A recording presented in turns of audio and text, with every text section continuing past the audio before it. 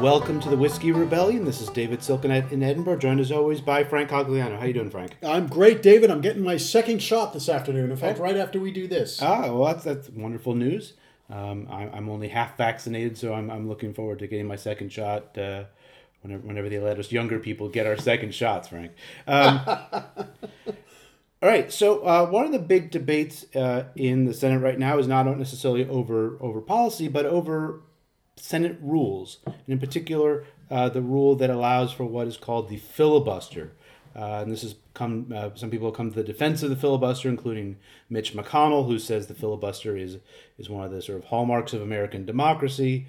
And in this, he's been joined by people across the aisle, including Kristen Sinema from Arizona and Joe Manchin from West Virginia, who have defended the filibuster as a parliamentary technique against some pretty heavy criticisms from lots of other Democrats who have been very hostile to the filibuster. So we want to talk about the origins of the filibuster and its long and somewhat complicated history. Should we say what it actually is, though, for the benefit of our listeners? Yes, because particularly our non-American listeners. Yes. So if you want to describe because it excuse me, can mean the definition is actually a bit fuzzy about what a filibuster is and what a filibuster isn't. But generally, what is a filibuster? Right. Well, we'll get back. We'll talk about the origins of it. Might even talk about the origins of the word. But in terms of what it means in the current parlance, I think the requirement in the Senate is that for most legislation, 60 votes are required to end debate and allow a vote on legislation. That doesn't require 60 votes to pass legislation. It's to end the debate on legislation. There are exceptions, and we'll talk about the origins of those exceptions, where for judicial nominees and for budgetary matters. And executive branch appointees. Yes, yep. Thank you. But this 60 vote requirement to end debate means effectively you need 60 votes in support of a piece of legislation to allow the procedural motion to go forward to end the debate to allow the vote, if that makes sense.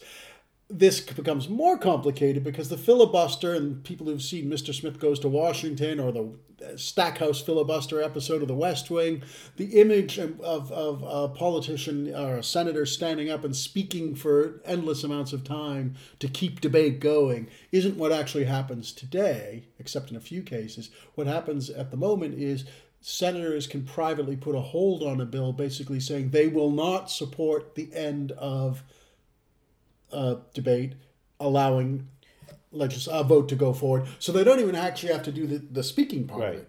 Which You're giving me a confused look, David. No, what I mean, it's just because I think people who are listening to this who aren't familiar with the intricacies of the U.S. Senate, just makes clear what this means. It means that everybody in the House, the majority of the House can vote for something, the majority of senators can want to pass something, the president can want to sign it. But if 41 senators, that is to say 41% of the Senate, wants to oppose something, it doesn't become a law. That's right. So de facto, the way the filibuster has evolved, you need a supermajority in the U.S. Senate to pass most legislation. Or at least there's always the threat that you need that. And because the Senate is based on 2 senators from every state, that means in practice you could end up with a situation where people who are representing 15-20% of the country can effectively veto what everybody else wants to do. Yes, that's right. And it should be said, this is held up by its defenders, and you mentioned some of them a few minutes ago, but it's been held up historically by its defenders over the decades and centuries as a kind of hallmark of Senate procedure that's really important. And the Senate calls itself the world's greatest deliberative body, and that this is a unique feature of the American system because it protects the rights of minorities, and I'm talking about minority opinions in this case, from overbearing majorities. That's the defense, such as it is of the filibuster. That's what I was taught in middle school. That's right. I've got a quotation for you, David, from Alexander Hamilton about this. The guy, the Broadway show writer. He's really good at rapping, that guy. Yes, so Hamilton, in the Federalist Papers, which were, of course, essays that were written by Hamilton, James Madison, and John Jay in defense or to promote the ratification of the Constitution back in 1788 and 89. Hamilton wrote about supermajorities and why they shouldn't be a feature of the American Constitution. So there's some confusion about the filibuster, even among people like Mitch McConnell, who claim this has always been part of the system. It's not part of the Constitution. No. In fact, the Constitution was adopted in part because the Articles of Confederation required supermajorities to do things, which made it very, very difficult to govern the country. So here's my quote from Hamilton from the Federalist Papers. What at first sight may seem a remedy is, in reality, a poison. Its real operation, that is requiring supermajorities, is to embarrass the administration, to destroy the energy of a government, and to substitute the pleasure, caprice, or artifices of an insignificant, turbulent, or corrupt junto to the regular deliberations and the decisions of a respectable majority. So Hamilton is describing exactly what you did a minute ago, David, saying, a small group of people can obstruct, if you require a supermajority, can obstruct the will of the majority, of a respectable majority. Whatever that means, right? Yeah, whatever that means. So this was not part of, it's not part of the Constitution. It's a Senate procedure. We'll talk about its origins in a second. But the belief that this is somehow, it is a unique feature of the American political system, but it's not. We don't see these globally. I can't think of another example where supermajorities are required in the Constitution for things like declaring war, ratifying treaties, certain things, but amendments, but not for day-to-day stuff. It was never the intention. Yeah. Sorry, so I just thinking about this point about how this fits on a global context. I looked this morning because I was thinking about this. Couldn't find any other country that allows filibusters in this way. And actually, most states don't allow filibusters in the state legislature. There's 14 states that have some version of the filibuster. Some people may remember Wendy Davis filibustering an anti-abortion bill in Texas in 2013. That ultimately didn't work in her favor in the long run. But the majority of states don't have it. So it's not as if this is a model of democracy that other people say, hey, we need that. Let's copy ourselves on the United States. It's like the Electoral College. It's like something that, the United States does, but nobody else says, ooh. Yeah, but it's not even like that, because at least the Electoral College has its origins in the 18th century. You can see the logic behind it, even if it doesn't apply today. But and it is a feature of the Constitution. This is something that people believe is part of the Constitution, and it is not. Now, if you're looking for the filibuster in the Constitution, the one place you see sort of a hint at it is basically the part where it says that Congress gets to make its own rules. Right. I think if we're trying to sort of pinpoint the origins of the filibuster and try to make sense of it over time, I think basically understand that the Congress gets to decide what its own rules are, and each house has its own different set of rules, and those rules change over time, right? So that the Constitution says there's going to be these two legislative bodies, but how they actually conduct business is up to them, right? When they establish rules after the ratification of the Constitution, initially both the House and the Senate have actually remarkably similar rules. They basically adopt the same rule book, but then in the 200 years since, they've sort of deviated from that pretty significantly, where they've gone in very different directions about how they operate, in part because of how big they are, but for other reasons as well. And it's when one of these rule changes. You want to talk about Aaron Burr and how we sort of the accidental creation in some ways? Yeah, so Aaron Burr, who will be known to many of our listeners, is the guy who kills Alexander Hamilton. Hey, you just mentioned him. He's the guy who's good at rapping, right? So, in 1805, Aaron Burr was the outgoing vice president of the United States in early 1805. And as some listeners will know, the vice president serves as the president of the U.S. Senate. And so in early 1805, Aaron Burr... Right after killing Hamilton in the summer of 1804. So Burr's political career seemed to be coming to an end. Anyway, he had been a legislator before. He'd been a senator before, and he was essentially tidying up the Senate's rules. I don't think there was anything nefarious about this. I mean, people tend to ascribe nefarious motives to Aaron Burr for everything he ever did. I don't think in this case it was. I think it was sort of a housekeeping matter.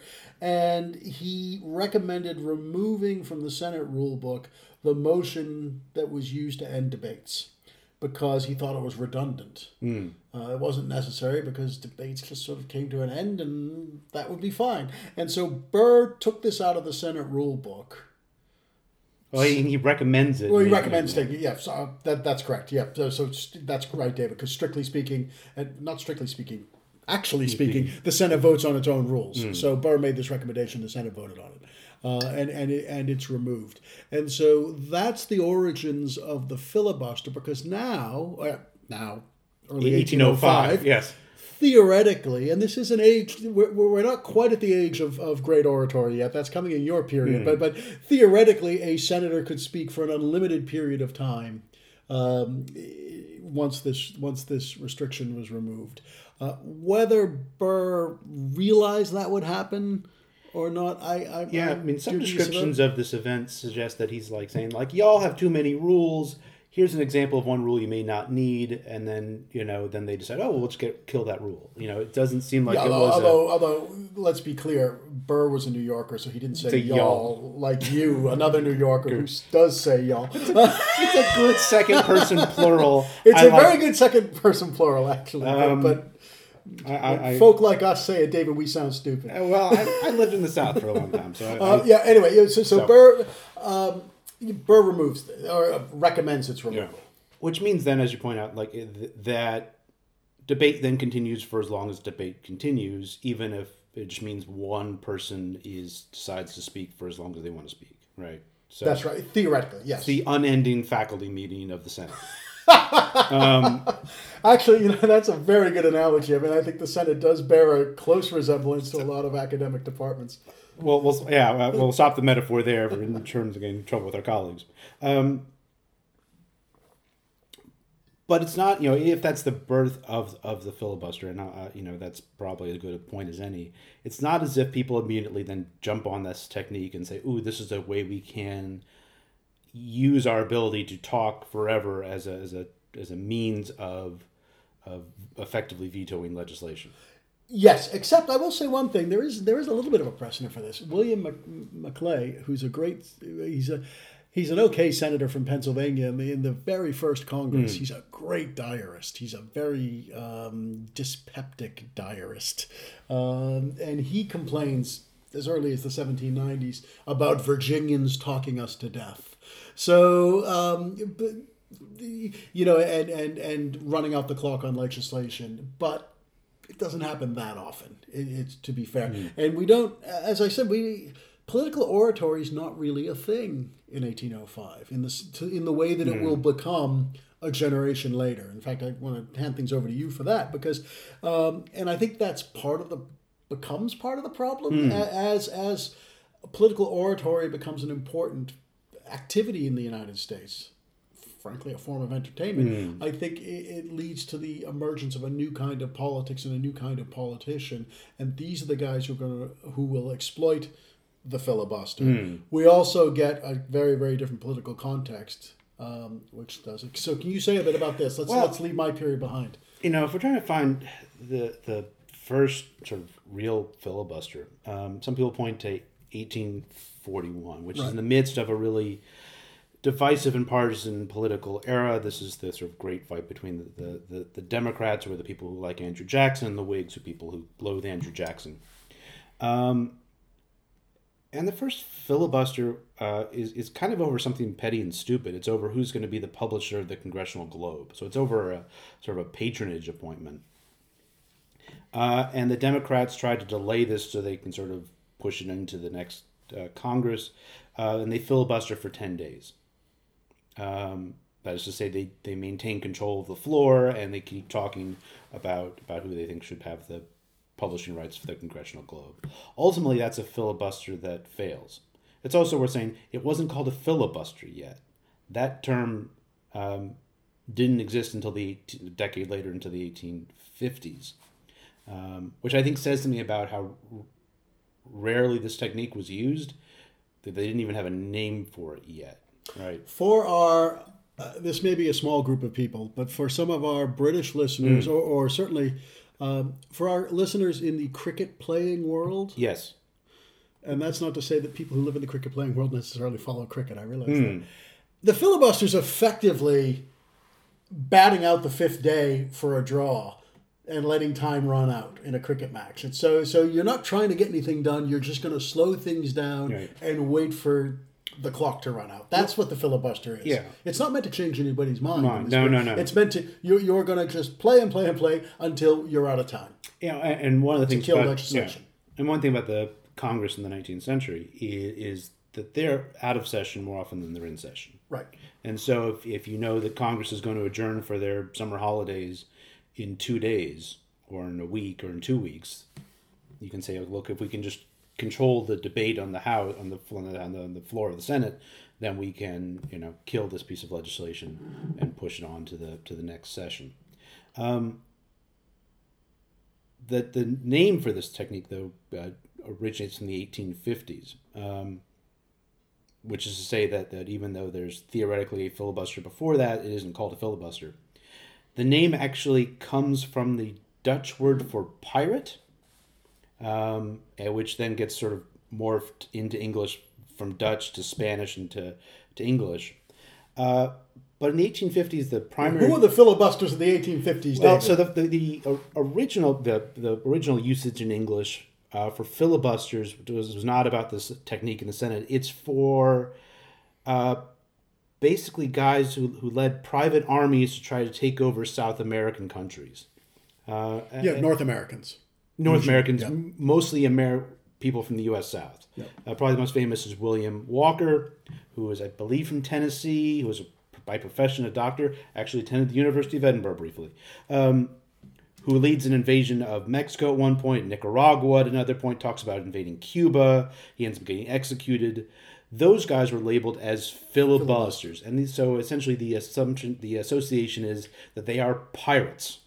And a key element of that is most of those filibusters, not the senators, are seeking to spread slavery. Oh, yeah, so they're seeking to expand the slave empire in the 1840s and 50s. To conquer places where slavery had been abolished, or and to establish American hegemony over Latin American, and spread slavery much like it had spread into Texas and into the Mexican So when section. it's being applied to these, so if that's the origin of the term in American English, yes. When it's applied to people in the Senate, I'm guessing it's not a compliment? No, it's meant as, when they first used it in the 1850s, it's meant as an insult. You were saying you are like these,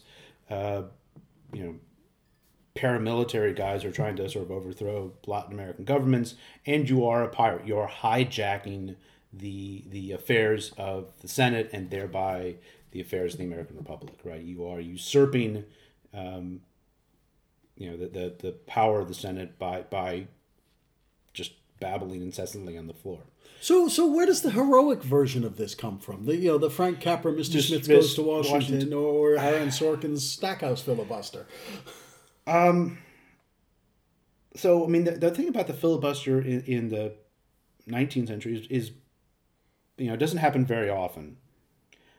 They're never successful. Like the people who filibuster in the 1840s and 1850s, they don't work. I mean, they're able to postpone votes on bills, but they don't actually are able to defeat them.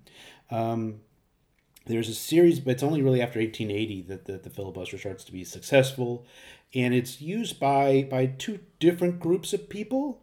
It's used by white Southerners to oppose civil rights legislation. So there are filibusters against a voting rights law, for instance, in 1890, that white Southerners filibuster. But there's also progressives who filibuster in the early part of the 20th century. And so there's some people who point to that, and because people tend to like some of the progressives and see them as heroic do-gooders. One famous example, or one interesting example, is Bob La Follette, has a filibuster in 1908. He is often seen as one of the more important progressives in the Senate, somebody who was fighting for good government, fighting for cleaning up corruption and what have you. And he engages in a filibuster, speaks for 18 hours on the floor of the Senate. This is about a currency bill he didn't like, I believe. The intriguing thing about this filibuster is that over the course of the 18 hours, he gets pretty hungry. He asks an aide to go get him some sandwiches. He wants turkey sandwiches and eggnog from the Senate commissary. What time of year was this? Is in June, so it's like it's not Christmas eggnog. It's 90 degrees in the floor of the Senate. I don't know. He thought maybe the eggs and the milk would sort of sustain him. I don't know how much booze they put in or not. Probably not enough, because he eats the turkey sandwiches. He has a sip of the eggnog. He says, "This eggnog tastes off." Eggnog always tastes off. Especially in June. But then he has another big sip, and he gets sick. And there's a debate about whether someone tried to poison him with the eggnog, because they find that the eggnog had all kinds of stuff in it.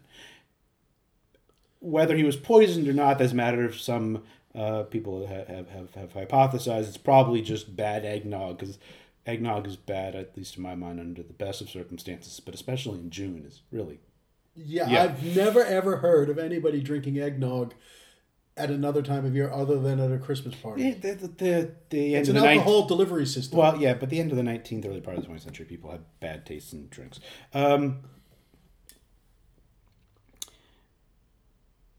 think as to your question is when does it get this heroic sort of association? I think Frank Capra's 1939 film that you mentioned, Mr. Smith Goes to Washington, is really it's a great movie. It's a great movie, but actually a movie that when it came out, people in the Senate hated. There were complaints about that film in the Senate because they said, look, this film makes the Senate out to be corrupt, and it makes Jimmy Stewart's character to be heroic. He's like the one honest guy. He makes the rest of us look like crooks. And they said, this is an un-American film. And so there were deep complaints about this film in the actual U.S. Senate when it comes out, and they complained to the studio, and they say that Frank Capra, the director, was a communist or was putting out pro-communist propaganda. So the world's greatest deliberative body has a thin skin. Well, and there's all kinds of interesting international angles to how that film was released. Like the Nazis banned it. But then, the Soviets, got a copy of it when they occupied Germany at the end of the war, because they had it in some vault, and then it became very popular in the Soviet Union in the 1950s, and there's sort of an example. Really? Yeah. So it's a weird, but that's a film that sort of makes this thing that at that point hadn't really been used for any good purpose that I've been able to ascertain, but makes it into a heroic event. I think part of it is a very dramatic event because he basically collapses in the film after trying to sort of stand up against corruption and what have you. It's a boys' club or something. I don't remember the plot. Watch the film. It's a good film. It's a great movie. Frank Capra's a great filmmaker. But making and it's inspired in part by some of the corruption in the Warren G. Harding administration, very loosely. But making a good film about lawmaking is difficult, right? And so just like as you point out, they use this technique again, the West Wing. It's good drama because it's good drama, and when we've had actual in-person filibusters, it's garnered lots of media attention because 99% of what the Senate does is really super boring and tedious, unless you're super into inside baseball kinds of stuff. When somebody's delivering a filibuster, like say Strom Thurmond, they put it on television because unless you have somebody beating somebody over the head with a cane on the floor of the Senate, there isn't that much drama in the Senate. So Thurmond, of course, is in 1957 he filibusters for 24 hours and 18 minutes, which is the record. Yeah. But he went into a steam room beforehand to sweat out so he wouldn't have to go to the bathroom. So like a high school wrestler. He dehydrated himself beforehand. But he did that in opposition to the 1957 Civil Rights Act, which is far more typical than the Frank Capra version in Mr. Smith Goes to Washington. Right. So if you look at when the filibuster's been used most often in the 20th century, it's against civil rights legislation or against anti-lynching legislation. So there's a filibuster of anti-lynching legislation in 1922, 1935, 1938. There's filibusters against poll tax prohibitions, 1942, 44, and 46. Civil rights legislation in 46, 50, 57, 60, 62, 64, 65, 66, 68, 72, and 75. So there's, that's the, if you want to say, like, what's this tool been used for? That's the primary reason that people have filibustered things. There have been some changes, though, in the rules. And I think there's one moment we need to talk about where there's really two moments in which the rules change significantly. One is in 1917, in which there is a filibuster over arming U.S. merchant ships.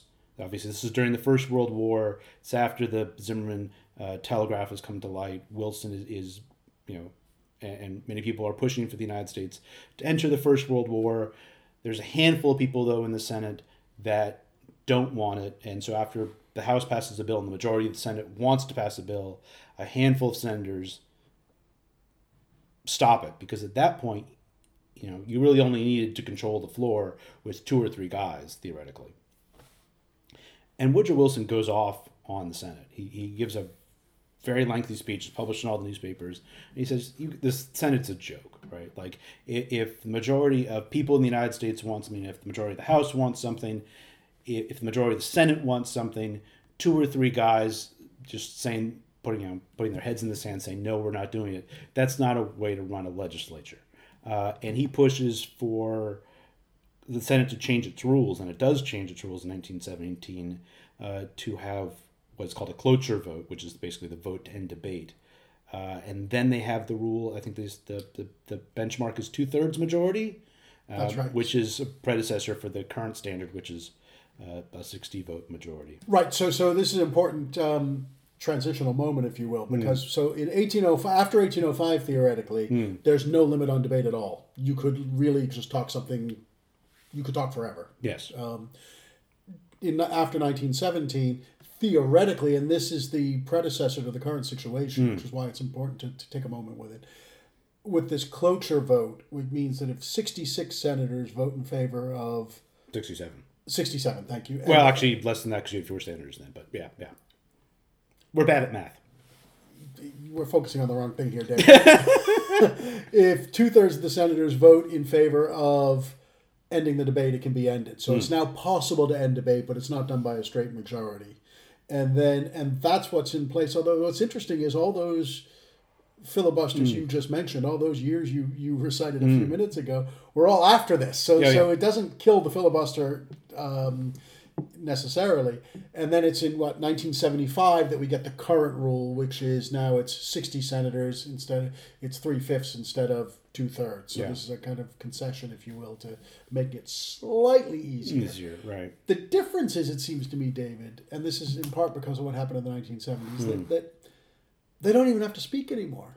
Right. They just, the threat of a filibuster is enough to kill things. Why is that? Well, there's a couple of changes that happen in the 70s, I think, sort of create this framework. And it starts in 1970 when Mike Mansfield and Robert Byrd, the previous senator from West Virginia, make a series of reforms to the Senate rules about how the filibuster is going to work and about how debate's going to happen. One is they create a 2-track system. Under the old system, if somebody was, the Senate only dealt with one issue at a time, and if somebody was filibustering, that effectively meant not only that they'll hold on that piece of legislation, it meant to hold on everything. The Senate couldn't do anything at all. Under the 2-track system, basically they set up a system where they can have debate on issue X in the morning and debate on issue Y in the afternoon. And so if there's a filibuster on issue X, they can still do other stuff, right? And so the idea was, and this happens in the aftermath of all these filibusters about civil rights legislation, which held up civil rights legislation. If we think about the Civil Rights Act of 1964, that was held up for 74 days.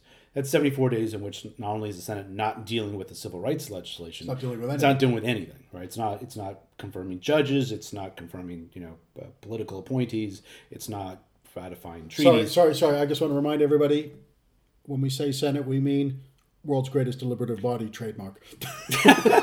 Not doing anything for 74 days. Well, I mean, they're listening to Strom Thurmond et al. Babble about whatever it is they're talking about. So the two-track system, was designed to sort of remedy that and to make it so the Senate could at least function. They also create this, they change the sort of threshold, so it's a 3/5 majority, a number which the Senate really should be thinking very hard about ever using that number again, for obvious reasons. But they do set up the system whereby, if it's clear that 41 senators don't want a piece of legislation to go forward, they can effectively put a hold on it. So you've had a rise in what is called the stealth filibuster or the silent filibuster, that, since then people have not actually had to go on the floor and talk incessantly, like Strom Thurmond did. And part of that, I think, is the Senate's desire to, they recognize that those kinds of events, especially in the 1960s, harmed the Senate as an institution, but they also recognize that that was not necessarily the best use of their time. The other thing to recognize is the Senate works very differently in the 70s and 80s and since then than it did beforehand. In the 19th and early part of the 20th century, much of the work of the Senate was done on the floor of the Senate. And now most of the work of the Senate is done in committees. Right. And so if somebody is if you watch C-SPAN, you watch somebody giving a speech on the floor of the Senate, when they pan to the audience, there's not any other senators there listening, right? Whereas in the 19th century and early part of the 20th century, there was often a decent number of senators who were actually on the floor because that was where the work was done. And there were filibusters in the past. I think Huey Long did a filibuster where he repeatedly demanded that Senator from Louisiana. In the 30s. Thank you. That the Senate call roll to make sure all the people showed up, and when some of them fell asleep while he was filibustering, he asked the person presiding over the Senate, "Can you wake those people up so they can listen to me?" And he said, "No, that's cruel and unusual punishment. We can't require people to listen to you." But I think the Senate functions differently now, and I think the silent filibuster is part and parcel of that. Yeah, I think there's another thing about the 1970s that's important. Between the kind of 50s to 90s, there were centrists, there were moderates in both parties, and there was a kind of broad center. Because one of the arguments in favor of the filibuster is it protects minorities. The main argument is allegedly that it protects minority opinions. The second one is it encourages bipartisanship, which is what we're hearing a lot about from Joe Manchin at the moment.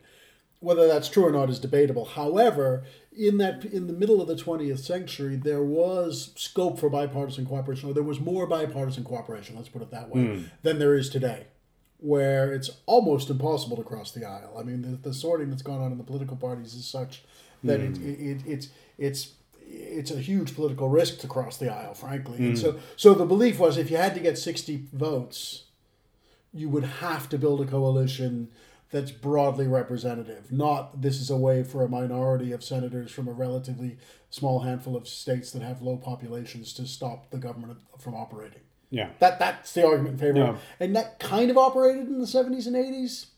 You're giving me a skeptical look. I think I can't read you. One of the things that happened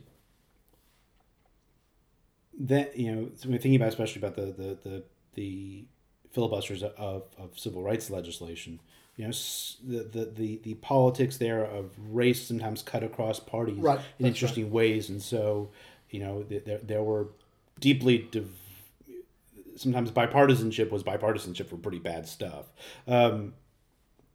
But also for good stuff, because what you got was you had very conservative white supremacist Democrats, Southern Democrats, who didn't vote with the Northern and Western Democratic Party, but you had liberal Republicans who did. So it did cut both ways. Yeah, to be sure. And now there's just been a great sorting of political parties by ideology and other things and belief systems that doesn't allow for that. Yeah, and there isn't, with earmarks being dead and it's very hard to sort of peel off those centrists, one could imagine a previous era in which somebody sidles up to Joe Manchin and says, "We know you're not certain about this.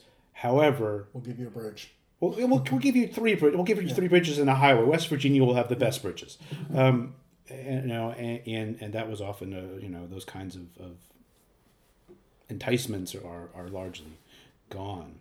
And so one of the things you've seen is a whole lot of these, the number of silent filibusters has gone through the roof, right? And often, the bills since they don't get debated on the floor, people don't even know that bills have been filibustered, right? So at least in the 50s and 60s when white supremacists filibustered things, you knew about it because it was they had to stand up and do it. They stand up and do it, and you saw it in the evening news. Now, 41 people can put a hold on a piece of legislation, and you don't even know the legislation exists. Well, they don't even have to do that, do they? Because we now know, okay, so in the current Senate, the Democrats have 50 votes, with Kamala Harris as the vice president as the tie-breaking vote. So they know, given that the Republicans won't cooperate on anything, because Mitch McConnell's made that clear, that they have to have Kirsten Sinema, Joe Manchin, etc., to do anything. And because they are as yet unwilling to do so, it's the threat of a filibuster alone is killing legislation. Sure. It seems to me. Yeah, I think it's sort of... Now, that being said, the filibuster is not as strong today in some ways as it was even a decade ago, because the Senate has started to step back from the filibuster in some ways. In 2013, for instance, they removed the filibuster for executive branch appointments and judicial appointments, except for the Supreme Court.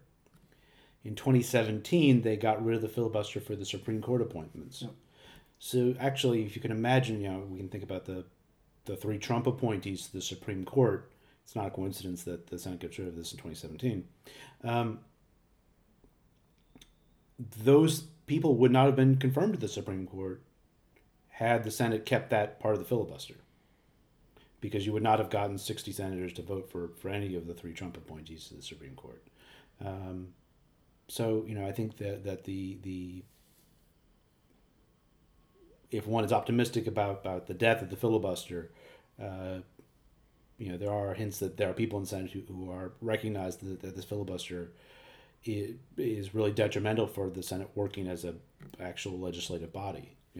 I think you're right, but I want to make a counter argument, which is the current Republican Party is not really interested in governing. In terms of enacting big government programs, things like that. And what they are really interested in is the judiciary and the courts. And so they've got what they want with the current rules. The Democrats are more interested in the federal government governing. The Republicans are more content to let that governing be done by the states, if at all. Yeah. And so it's easier for them to play defense or just keep the current rules, because they don't necessarily want to achieve the same things that the Democrats do. The Democrats require change. The Republicans and the current arrangement suits the Republicans because it allows them to block change. Particularly because they got what they want, which is judicial appointments, which is really what they care about. The one thing that makes me, and the other, we have another, I was going to say problem's the wrong word. Another fact that's really significant, I think, is the Senate used to be quite stable. So between 1933 and 1979, I think, the Democrats controlled the Senate for all but 4 years. Since 2000, the Senate's changed hands 5 times. Yeah. So one reason that the minority party is unwilling to go along with change is they hope, well, next election we'll be in charge again. It'll be fine. And both parties have felt that way for a long time. Having said all that, I think change is coming. I think the inherent undemocraticness of this. It's not a word, I'm quite sure. No, it's a word. We can make up words. It's fine. Its inherently undemocratic nature is so obvious to people. And unlike reforming the Electoral College, unlike things that require constitutional amendments, this simply requires a majority of the Senate to vote on a rule change. And it doesn't require 60 senators. It's not, the Senate rules are not subject to the filibuster. Right. So if, for example, if the Democrats were to get 52 senators, or Yeah. probably 53 because of Sinema and Manchin, Yeah. they could simply vote to change the rules. Well, there was an interesting moment in January where there was debate about the Senate changing its rules, and they were debating about whether the filibuster would be part of this. But the Senate establishes its rules for that set term at the beginning of the term. But at that point, it was 50-50, but Mike Pence was still vice president. Right. And so there was some very, very complicated sort of, can we change this particular rule now or not, given that they knew what was going to happen. One of the consequences of the filibuster, I think, and obviously this is indirectly, is it has encouraged the growth of executive power and the use of executive orders. Because the president can say, look, the majority of the House wants this, the majority of the American people want this, even whether they do or not.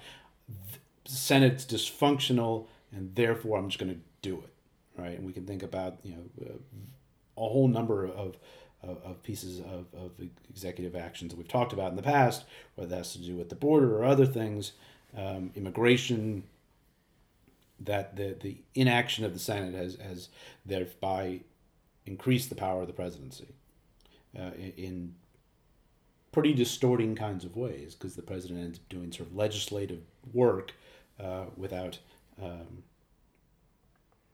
actually having legislation approved by the legislative branch.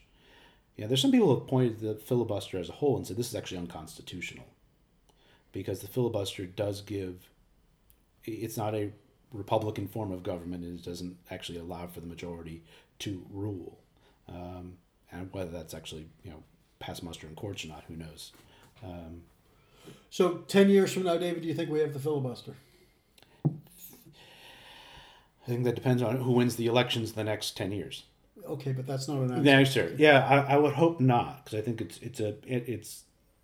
other than in film and television, there's not that many good examples of the filibuster ever having been used really for principal purposes. It's either used to maintain white supremacy, and there's dozens and dozens and dozens of examples of that. Mitch McConnell says it doesn't have a racist history. He's just wrong about that. He should know better. I'm sure he does know better. He does know better. He's just lying. Or it's used for stupid partisan stuff. It's one of the things that Huey Long filibustered about was he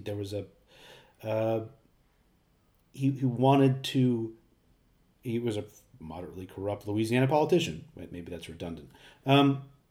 He wanted to be able to control political appointments in Louisiana, and they were going to amend a bill that was going to put that power in the hands of the federal government. He didn't want that, and so he was just doing the filibuster so he had, so he could be corrupt in the way he wanted to be corrupt. It tends to be over stupid stuff, or who's publishing the Congressional Globe, or other kinds of things. It's not over meaningful principal pieces of legislation, particularly. So I'm hoping it's gone. What about you? What do you think? I think it's going to go.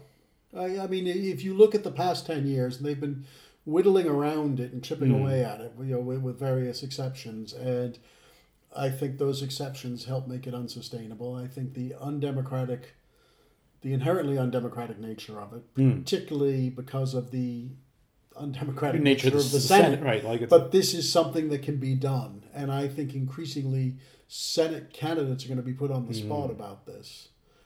You're right. This is all contingent on electoral outcomes. So if it's a Republican-dominated Senate for the reasons I just said a moment ago over the next 10 years, then it won't happen. But I think I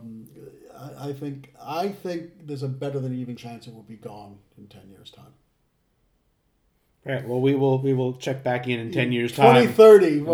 2030. Yeah. Reunion show to get all the things we got wrong on the record.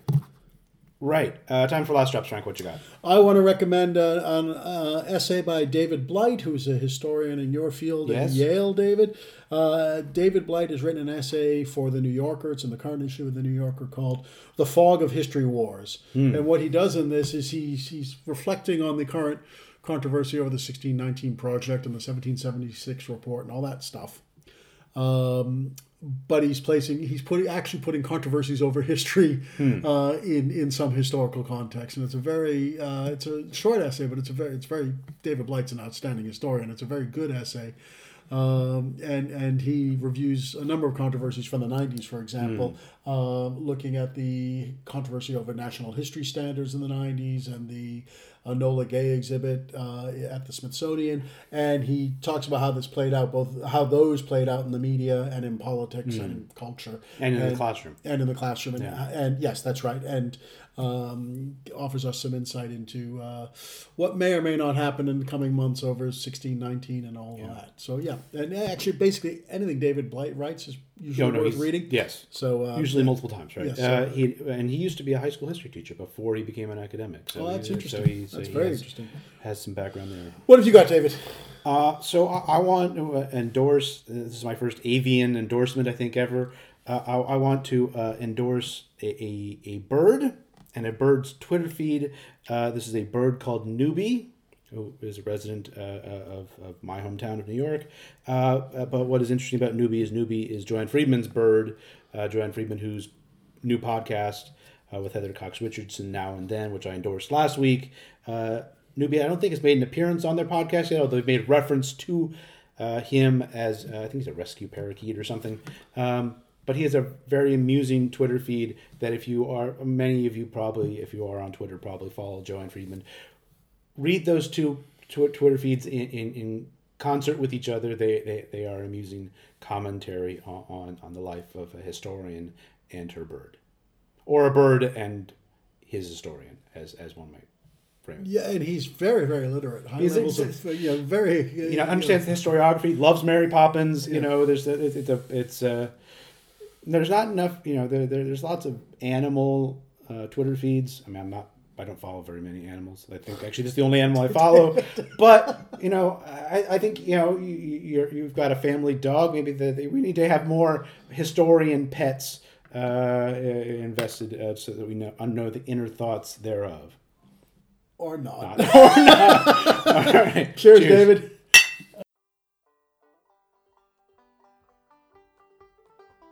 The Whiskey Rebellion is hosted by David Silkenet and Frank Cogliano. David is a senior lecturer in American history at the University of Edinburgh, and Frank is Professor of American History and Dean International for North America at the University of Edinburgh. The Whiskey Rebellion is available on iTunes, Stitcher and Podbean.